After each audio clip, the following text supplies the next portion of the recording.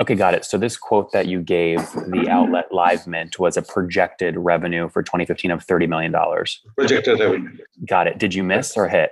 We were off by 20-25%. You are listening to Conversations with Nathan Latka. Now, if you're hearing this, it means you're not currently on our subscriber feed. To subscribe, go to getlatka.com. When you subscribe, you won't hear ads like this one. You'll get the full interviews. Right now, you're only hearing partial interviews. And you'll get interviews 3 weeks earlier from founders, thinkers, and people I find interesting. Like Eric Yuan, 18 months before he took Zoom public. We got to grow faster. Minimum is 100% over the past several years. Or bootstrap founders like Vivek of Question Pro. When I started the company, it was not cool to raise. Or Looker CEO Frank Bean before Google acquired his company for $2.6 billion. We want to see a real pervasive data culture, and then the rest flows behind that. If you'd like to subscribe, go to getlatka.com. There, you'll find a private RSS feed that you can add to your favorite podcast listening tool, along with other subscriber-only content. Now look, I never want money to be the reason you can't listen to episodes. On the checkout page, you'll see an option to request free access. I grant 100% of those requests, no questions asked. Hello, everyone. My guest today is Satya Prabhakar. He's an Indian-American entrepreneur, engineer, writer, and the founder of Sulekha, India's leading tech AI platform for expert services, offering SME service providers the best mobile SaaS medium to grow their business through matched prospects and market intelligence. Satya, you ready to take us to the top? Yes, I am. Thank you for your time and for your interest. You bet. So just to be clear, from a business model perspective, is this a marketplace business model or is there a SaaS component as well? Well, at this point, till now, it is a marketplace business model where when we say expert services, these are service providers who offer high value services with there's a lot of user engagement in terms of which service provider that they choose for providing the service. So for these things at this point, Sulekha is a marketplace model. What we are is that we are for these SMEs so that they can get the right kind of consumers, not just from the Sulekha platform, but also from outside of Sulekha platform, from various search engines and other local services marketplaces. And you list all kinds of things on your website, from finding ways to discover IT, to finding jobs, to finding rentals, all kinds of stuff. Take us back to when you launched the business. What was the first sector you targeted? See, initially when we launched the business in 2007, and primarily in India, and we have a strong presence among Indians living outside of India also, which are the non-resident Indians. So initially, when we started the service, it was primarily a classifieds kind of a service. So, which where people were primarily. So as we evolved over the last about 10 years from the time, what we have done is we have focused on services as the mainstay of the platform, where consumers are looking for service providers and service providers are looking for motivated buyers, which are consumers on this side.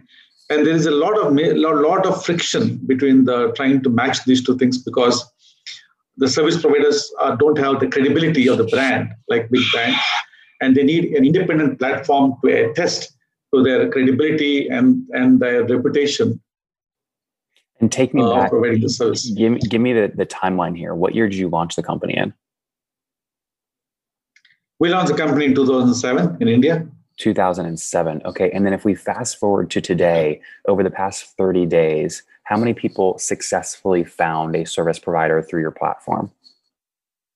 Right. So we have close to, about 7 to 8 million people who use the service every month. 7 to 8 million people who use the service every month who are the registered users.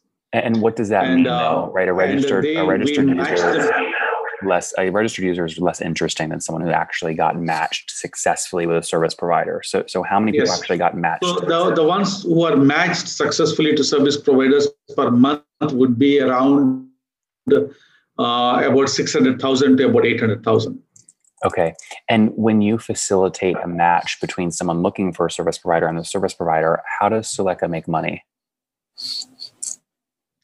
So what we offer to service providers, our revenue comes from the service providers. For the consumers, it is free to use.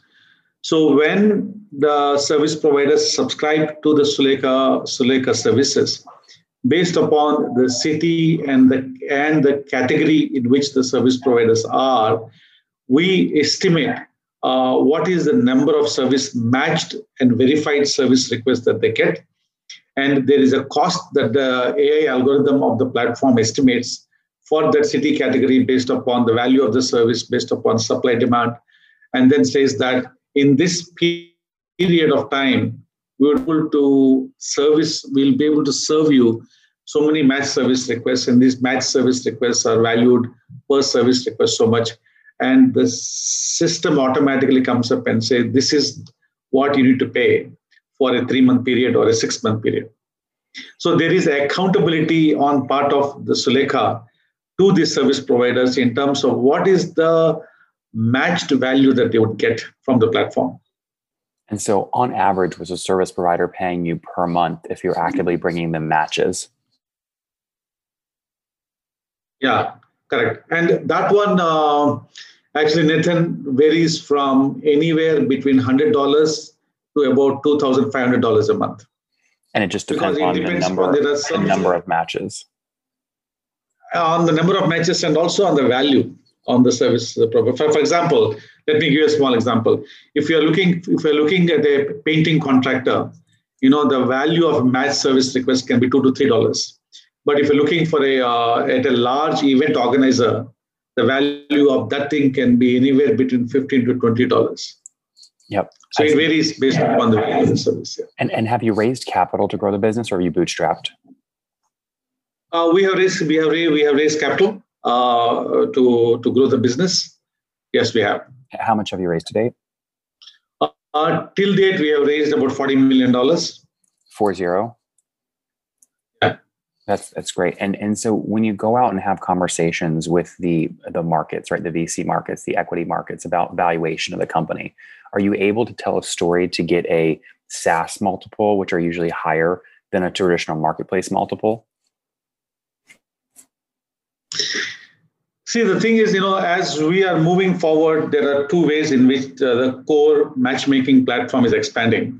One is in the SaaS marketing model, whereby service SMEs come to us and say that per month I'll pay you so much. And for that, we are providing marketing services for them to reach out to consumers across other platforms. So that is not based upon the core marketplace model that we have. The second one, actually, Nathan, that we're doing is there are certain services, and this is the exciting part of the business, is that there are certain services where the consumer and the service provider need not be located in the same city or the same locality of the city, right? For example, if you are a business consultant for opening actually restaurants, and you can be located in the north of India, and I can be located in the south of India, and yet you can provide me the service, right? So what COVID has done is it made it possible and it made it feasible for people to know that they can get services done from instructors, from consultants, from lawyers, advocates, from anywhere across the country. I understand. So that is the second vector, in which we are expanding. And if you take me back to your first year in business in 2007, do you remember how much revenue you did that first year? Oh, in the first year, we would have done about $100,000, $200,000, $300,000. How did that feel? That must have felt great back then. Yes, it is. It is. Because see, the thing, Nathan, while India is an exciting country, it's the last large internet market that is available in the world. So everybody is coming to India everybody's investing in India. But when you go back to 2007, the access to internet was very expensive and very low, in the sense you were very fortunate if you had 512 kbps access, right? It's not the 30 Mbps access we have right now. And people used to pay through the nose for that. So from that onwards, being here, it's very difficult to gain acceptance for the business model. It's very difficult and expensive to get consumers. So it was a very hard slog, at least in the initial period in India. Only now, Nathan, in the last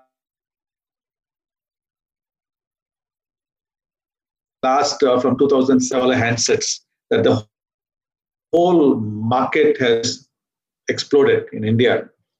And that is since when everything has become more exciting. Do you remember which year you passed $1 million in revenue?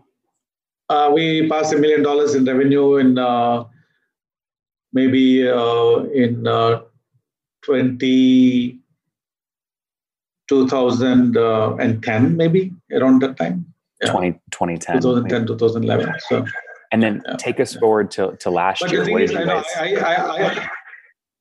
because Nathan, we are still a private company and we are not disclosing revenue yet for this one. So you have to excuse me on that regard.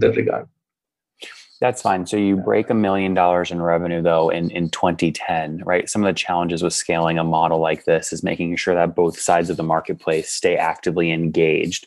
So can you spend some time talking about each side? How many individual consumers are putting a request to the platform each month, and how many service providers are waiting for like a request to hit them every month? That's right. So we have, in this quarter, we would have the number of live service providers who we have served, who have paid us money and served, would be in between 40,000 to 50,000 from across India, right? And the number of consumers who are coming to get them. Pre-COVID, it was about 1.1 to 1.3 million per month. Because of COVID, people are not going out doing stuff. It has come down to about 600 to 800,000. But we're expecting in the next 3 months for it to go back up to about 1.5 million per month again. How did you handle COVID in terms of your cash position? Were you trying to raise capital, and did COVID hurt your valuation at all, or no? Well, we don't know if it has hurt our valuation. I am sure it has, because see, the thing, Nathan, that happened is that in the month of March of 2020, right? Just in a matter of 1 month, our actually sales have dropped 80%, 80, because the service sector SME was the worst affected sector in the whole space. Because of the lockdown, they just can't go and do any work. They can't earn a living. They can't make a living. And they were like that for 3-4 months. There were no events. There were no education. There was no home improvement, nothing. Everything froze for a matter of 3 to 4 months. And if they can't spend money, right? And they are also saying, I can't move out of my house. Nobody wants me in their house, so I can't do that. So for a period of about 3-4 months, it was absolutely the worst period in the history of this company, right? And it has affected us very, very badly. But then, since then, as the economy improved, as the lockdowns lifted, as the vaccines got improved, our growth also has swiftly come back from there. Now, Sa, you've talked about revenue. I'm trying to figure out why you didn't tell me, but you chose to tell LiveMint back in 2015. You gave an interview that said your revenue was right around $30 million at that point. You were one of the only profitable internet companies in India, with InfoEdge and Just Dial being the other two. Was revenue $30 million in 2015? Our revenue, including the US, we have a US business at the time. So at the time, it was at that exchange rate at the time, we were projecting that revenue at the time. Yeah. Okay, got it. So this quote that you gave the outlet LiveMint was a projected revenue for 2015 of $30 million. Projected revenue. Got it. Did you miss or hit? Yes. We were off by 20-25%. That's pretty good. That's still pretty good projection. All right, very good, Satya. This is great. Yeah. Now we are now trying to get back to that. Please go ahead. So obviously, you're trying to drive additional growth in the business. You've raised $40 million of venture capital, which means you have to keep telling a very compelling growth story. When do you think you can pass $40 or $50 million of revenue? Can you do that this year or next year, do you think? We are projecting that happened, Nathan, is that in the US, we had a very thriving events market, where we were the largest and the most dominant player, where people came and looking for events and looking for subscription to events and event tickets and all these things. So that market has come to a complete freeze. So we are expecting that in the year 2023 is when we'll be able to get that market back. And once we get that market back, we'll be able to hit the numbers that you're talking about. Got it. That makes sense. Let's wrap up here, Satya, with the famous 5. Number 1, what's your favorite business book? My favorite business book is The Effective Executive by Peter Drucker. Number 2, is there a CEO you're following or studying? The CEO I follow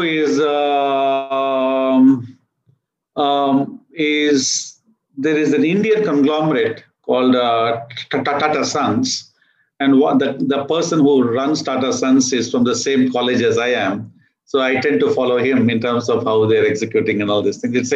It's a $100 billion good dollar conglomerate in India that sells a variety of services. I'm very bullish on India. We had Girish on with FreshBooks. We had Saravana with OnCovai and Document 360. There's a lot of $50, $60, $100 million revenue SaaS companies coming out of India. So something special is happening. Number 3, what's your favorite online tool for building the business? My favorite online tool for building a business? For building your business. At this point, it is Microsoft Teams. Microsoft Teams. Number 3, how many hours of sleep do you get every night? I'm sorry, I couldn't get that properly.